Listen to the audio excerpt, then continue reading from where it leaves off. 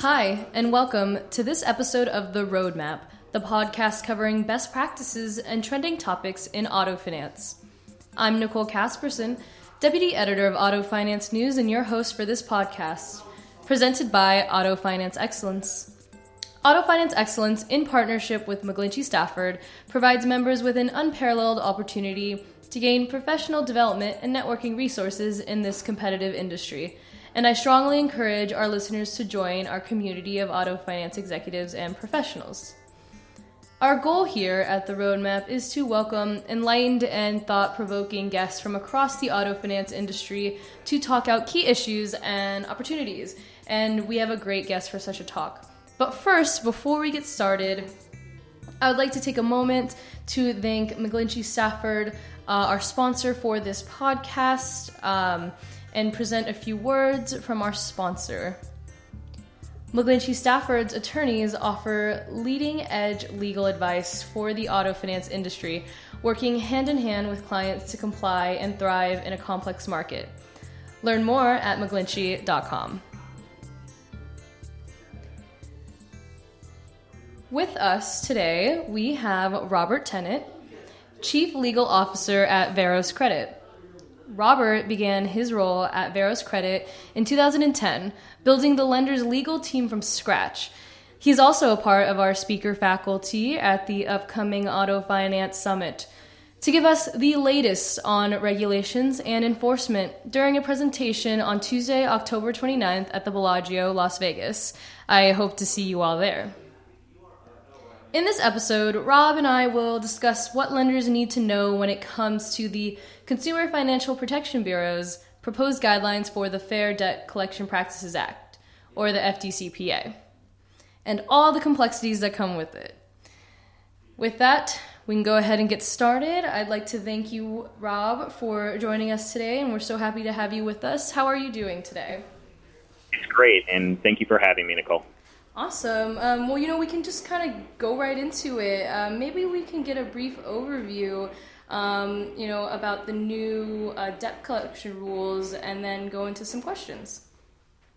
Sure. And I'll back way up. The debt collection rules apply actually to the Fair Debt Collections Practices Act, which was enacted in 1977 and really hasn't had a significant update since.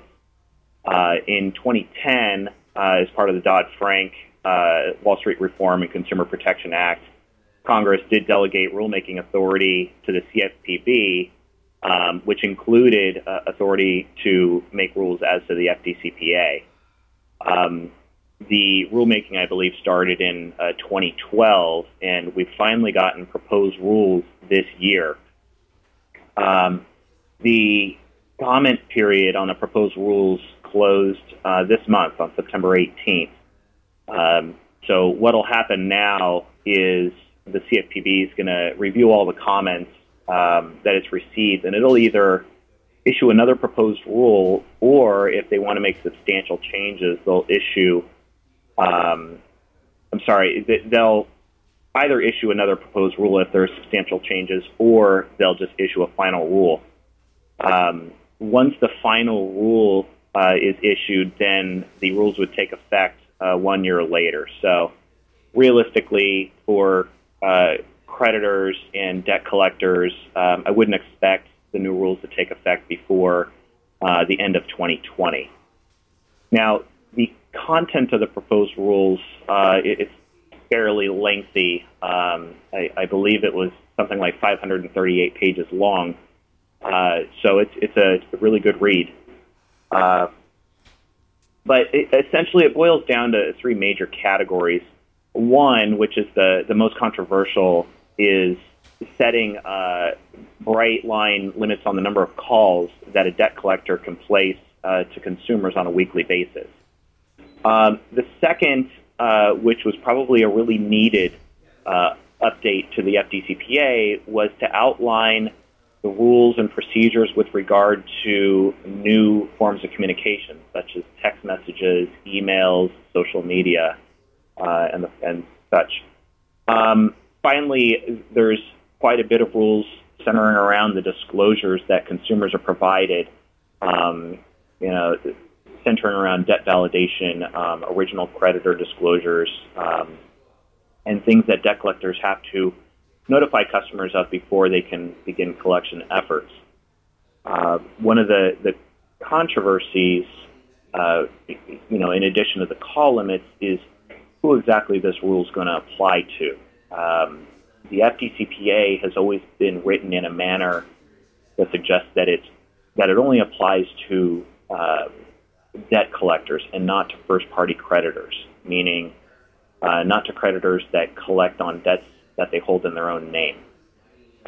It's a very important distinction with regard to the FDCPA, especially in light of some of the new protections, such as the call caps, and we can talk about that if you'd like.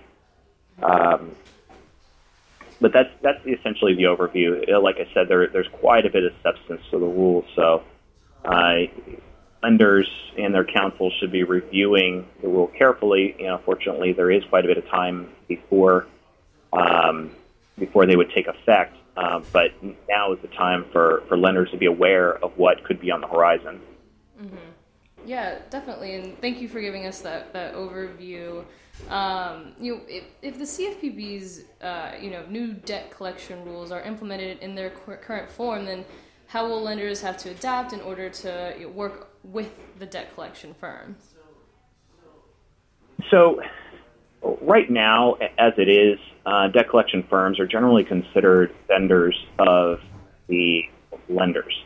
So, lenders by now should have procedures and policies in place to monitor their debt collection agencies to ensure compliance with all of the rules, including FDCPA and also UDAP, which encompasses debt collection as well.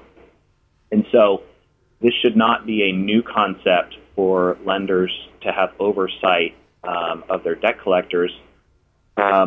What it'll do is probably just add a few new layers and some more administrative hurdles for the lenders and the debt collectors. But it should be something that can be achieved within the time period that we have. Mm-hmm. Mm-hmm. Roughly, what is that time period that we have right now exactly? So, as I mentioned, right now the comment period is just closed. Mm-hmm. The CFPB will take a look at the comments themselves and presumably read every one of them.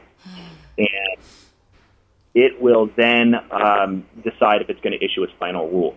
Mm-hmm. If it changes, it'll issue another proposed rule. There will be another comment period until a final rule is issued. Then, upon the issuance of the final rule, there's 1 year for the rules to take effect. Okay, wow. There's opportunity for potentially quite a bit of prep time in a sense.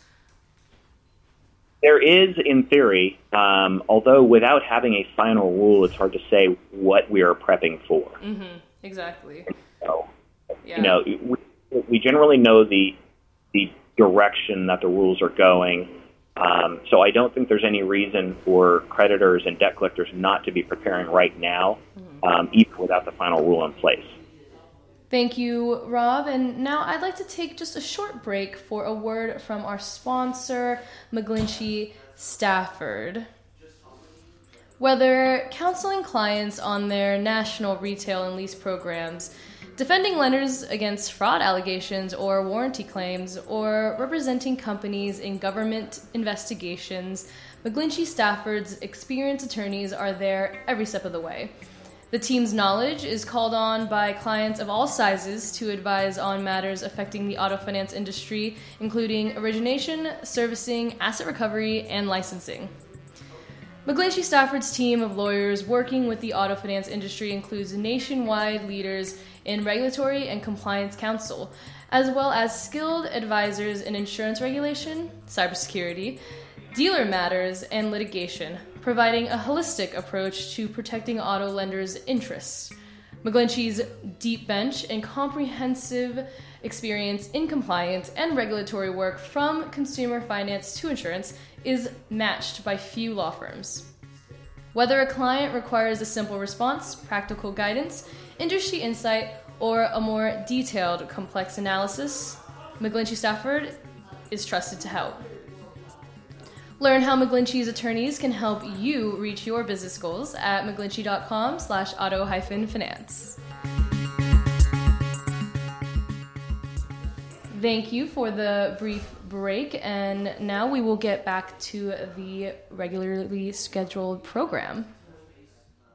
Maybe we can go into those ways that, the monitoring and oversight will change as a result, of the new rules, if those are the rules that will go into place. Is this where, those like call caps kind of come into play? It is. And I think that there's going to be a number of things that creditors are going to have to both ensure that debt collectors have policies and procedures in place, and also the creditors and lenders are going to have to audit the portfolios of these debt collectors to ensure compliance. If I can give you some examples, the creditors are going to want to review the debt collector's limited content message script. So the rules set out a safe harbor for messages sent via voicemail, email, text to protect the debt collectors from allegations that those messages reached third parties. Mm-hmm.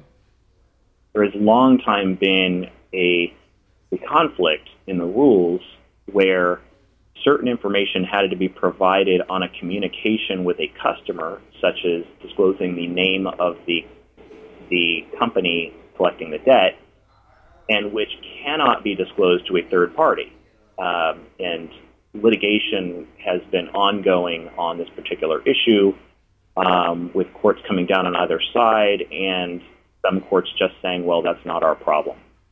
So the CFPB has kind of cleaned up that issue by saying that you can have a limited content message, and the message would be just containing the consumer's name, a request that the consumer reply to the message, the names of one or more natural persons, meaning not the debt collector agency, but an actual human that the consumer can reply to contact the collector, then a telephone number, and finally, if it's via text or email, an opt-out.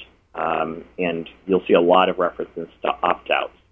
Mm-hmm. So provided that the debt collector uses this particular script, and a sample script is actually provided in the proposed rules, there is some safe harbor from that third-party allegation.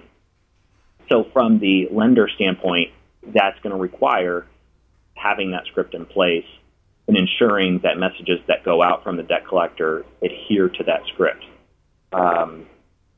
Another one is adopting a regime to address unintended third-party disclosures, which these don't fall into limited content message disclosures, but say, for example, where a creditor used a phone number to contact a customer, and then at some point, without notifying the creditor, the customer's phone number changed.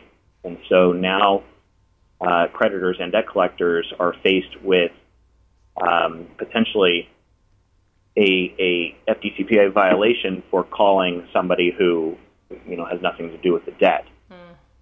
So from the creditor standpoint, the creditor is going to want to focus on pre-assignment consent, the assignment being the transferring of the account from the creditor to the debt collector, where the creditor has a consent to contact the customer at that particular number or email.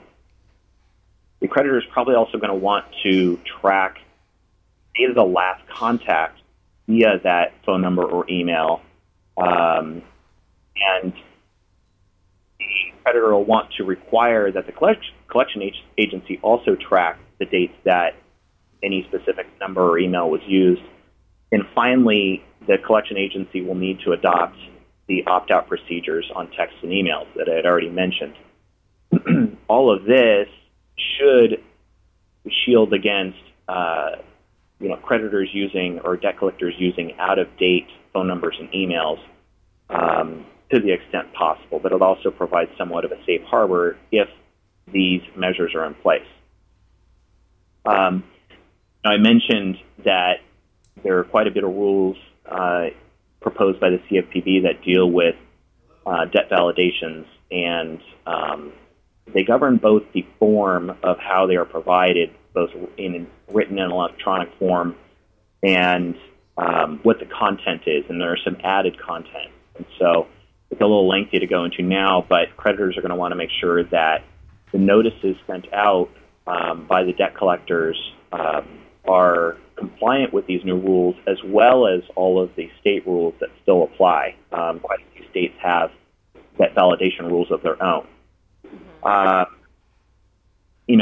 With regard to the call limitations, this is going to be a tough one, which is why the limitation's a little controversial, because the creditor, in theory, would have to monitor or at least audit call logs to ensure that they, for example, more than 7 calls aren't made on a single debt within a week's period. And if the customer is reached, that no more calls are placed for another 7 days. And so, it's a very difficult thing to audit. It's going to have to be part of it now. On the other hand, because this provides kind of a bright line rule, this may be a little bit easier to track than, say, having a relationship with a debt collector where the reasonableness standard just applies, which everybody interprets as a different number of calls. Mm-hmm. So that actually may become a little bit easier, not pleasant, but at least easier. Mm-hmm. Yeah, it's just there's so much to be able to go through and to keep track of. It's definitely something that for on the lender side that they have to. It's like revamping certain aspects of your operations. Exactly, and like I said, some of this is necessary changes. For example, the CFPB addresses use of social media. Mm-hmm. A lot of creditors will not use social media, so this shouldn't be a sea change as far as that. But they kind of make some of the obvious statements, like you can't post information about a consumer's debt on a social media page viewable to the general public. Now, they do, as I recall, have a carve-out that says if there is a direct messaging function on social media that only the customer can see, then the communications are permitted. However, I probably wouldn't trust a Facebook or Instagram to be completely secure from third parties. So that may be one where the creditor wants to be a little bit more conservative. Mm-hmm. Another area that it addresses that's new is the use of work emails. Some customers just instinctively put work emails down on, applications and forms. And now the new rules propose that creditors should be looking at the domain on the email to see if it looks like it might be a commercial email address, either at a business.com or a .gov address, where the creditor would have, constructive knowledge that that was a work email. This is an administrative nightmare. Yeah, but, absolutely. One of the kind of saving graces on that is that the rule does mention that if the consumer consented to that ahead of time, then it's permissible. So what creditors are going to want to do is include language on whatever forms they use to obtain, say, an email address to state either please do not provide us with any work email address, or in the event that a work email address is provided, you consent to messages regarding the debt sent to that email address. And lenders are going to have to get with their counsel to formulate exact language on that. But it's something they're going to have to be aware of. Another requirement that's going to be a little bit tricky is that existing time and place restrictions on calls are now being applied to messages. And so, in theory, you can't place a call before 8 or after 9 p.m., but you could send an email anytime you want. And now that's being deemed also a violation if you're sending an email at 2 in the morning. It makes sense, to the extent that people might have their phone buzzing from emails at 2 in the morning, and that's annoying, but at the same time, it's just something that's going to have to be tracked. Fortunately, some of these issues are probably going to be able to be controlled by technology. Companies already have the ability to control when calls are made and when emails are sent. And so I don't think that that's a huge hurdle, but it's just something that companies are going to have to be aware of. Mm-hmm. It definitely seems like the awareness is a big hurdle, and really just that internal aspect, right? Like having your employees properly, vetted and trained on what the ruling, requires and that sort of thing. Absolutely. And also very tight technology control. Mm-hmm. Right. Like you can't have your tech slipping in any way, or else you risk, compliance issues. Exactly. And so this is when companies are going to want to go to their technology vendors and make sure that there's controls in place so those problems don't happen. The problem with a technology glitch is it becomes a very large problem very quickly. Mm-hmm. Absolutely. I mean, and really just my last question for you is, maybe just overall, what are, if there's, I don't know if it's possible to have a quick list of what lenders should be doing to prepare for the Bureau's new ruling, but I mean, what are maybe some of those quick, nothing's really quick in compliance, right? But maybe what are some of those steps? I think that every lender needs to be doing a checkup on its vendor program, and for one, making sure it has one, and also that there are good audit controls in place. Lenders should also be having conversations with their debt collection agencies to make sure they have a plan. Debt collectors are probably all aware of these rules coming down and should have already started to formulate business plans on how they're going to address each of these rules, what technology they need to bring on to implement, and how they're going to track. And so those are things that need to be done right now. Once the final rules are in place, all of these controls can be implemented within that year, but there's no reason not to be looking at what is actually required right now. Mm-hmm. Yeah, I mean, it will be interesting. It's definitely good to know that lenders should be starting that preparation process now if they haven't started already. So a lot to prepare for. But is there anything else just on this front that you'd like to add before we wrap up? Just that I wouldn't look at any of these rules as being an easing off of the general overarching rules that govern collection by first-party creditors. As I mentioned at the outset, there are a number of states that have debt collection rules applying to first-party creditors. So I would not forget about those, as well as the possibility that some of these rules may be implemented under Dodd-Frank, which means they would be enforceable against first-party creditors and also by state attorneys general, who have the power and authority to enforce UDAP violations. So, the lenders essentially need to be ready from all sides. So now is the time to be getting ready. Mm-hmm. Absolutely. Great finishing words. That does conclude our podcast today, and I want to thank you for joining Robert Tennant and myself on this episode. Stay tuned to autofinanceexcellence.org for more great podcasts.